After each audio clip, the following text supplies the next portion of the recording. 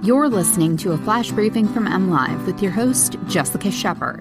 This is Michigan News from MLive for Monday, November 8th. The Michigan House passes bills to protect those reporting sexual abuse. Governor Whitmer signs a bill to exempt feminine hygiene products from sales tax. And Michigan State football drops in the national rankings after a loss to Purdue. The Michigan House on Thursday passed bipartisan bills to protect sexual assault survivors by prohibiting the use of professional authority to prevent reporting of sexual misconduct. The legislation is part of a comprehensive proposal to bolster the reporting of abuse in light of the case of former Michigan State University sports doctor Larry Nassar, convicted of abusing hundreds of athletes under the guise of medical care. Lawmakers also made reference to the abuse allegedly perpetrated for decades without consequence by the late Dr. Robert Anderson, who has been accused of sexual misconduct by dozens of former University of Michigan athletes.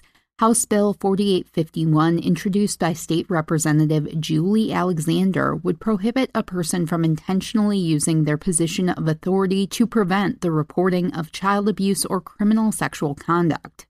While the use of physical force is the most obvious form of persuasion, the use of power or authority over an individual is often just as coercive, Alexander said. We must hold those individuals accountable if they use a position of authority to prevent others from reporting sexual misconduct crimes, she said. The chamber also approved 3 other related bills on Thursday. Governor Gretchen Whitmer joined lawmakers in Lansing late last week to sign a bill that exempts feminine hygiene products from the state's 6% sales tax.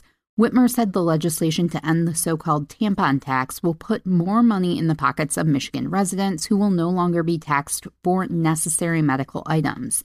HB 5267, introduced by Representative Brian Posthumus, will amend the Use Tax Act and the General Sales Tax Act to exempt feminine hygiene products from Michigan's sales taxes.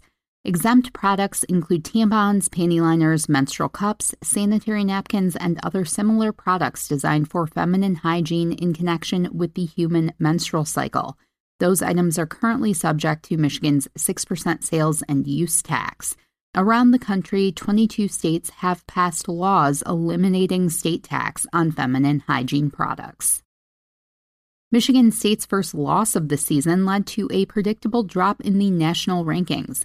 Coming off a 40-29 defeat at Purdue on Saturday, the Spartans fell 3 spots to number 8 in the new AP Top 25 and dropped 3 places to number 9 in the new coaches poll, which were released on Sunday afternoon.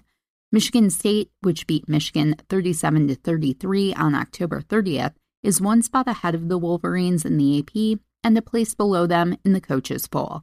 The Spartans were number 3 in the first college football playoff ranking this week, and those will be updated on Tuesday. Michigan State will host Maryland on Saturday before traveling to Ohio State and then closing their regular season at home against Penn State.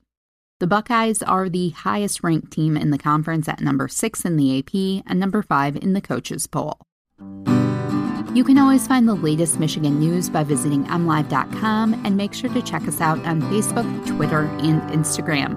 And don't forget to check out our new Michigan Crime Stories series, Pinconning Paralyzer. You can find it wherever you listen to podcasts or by visiting mlive.com/podcasts.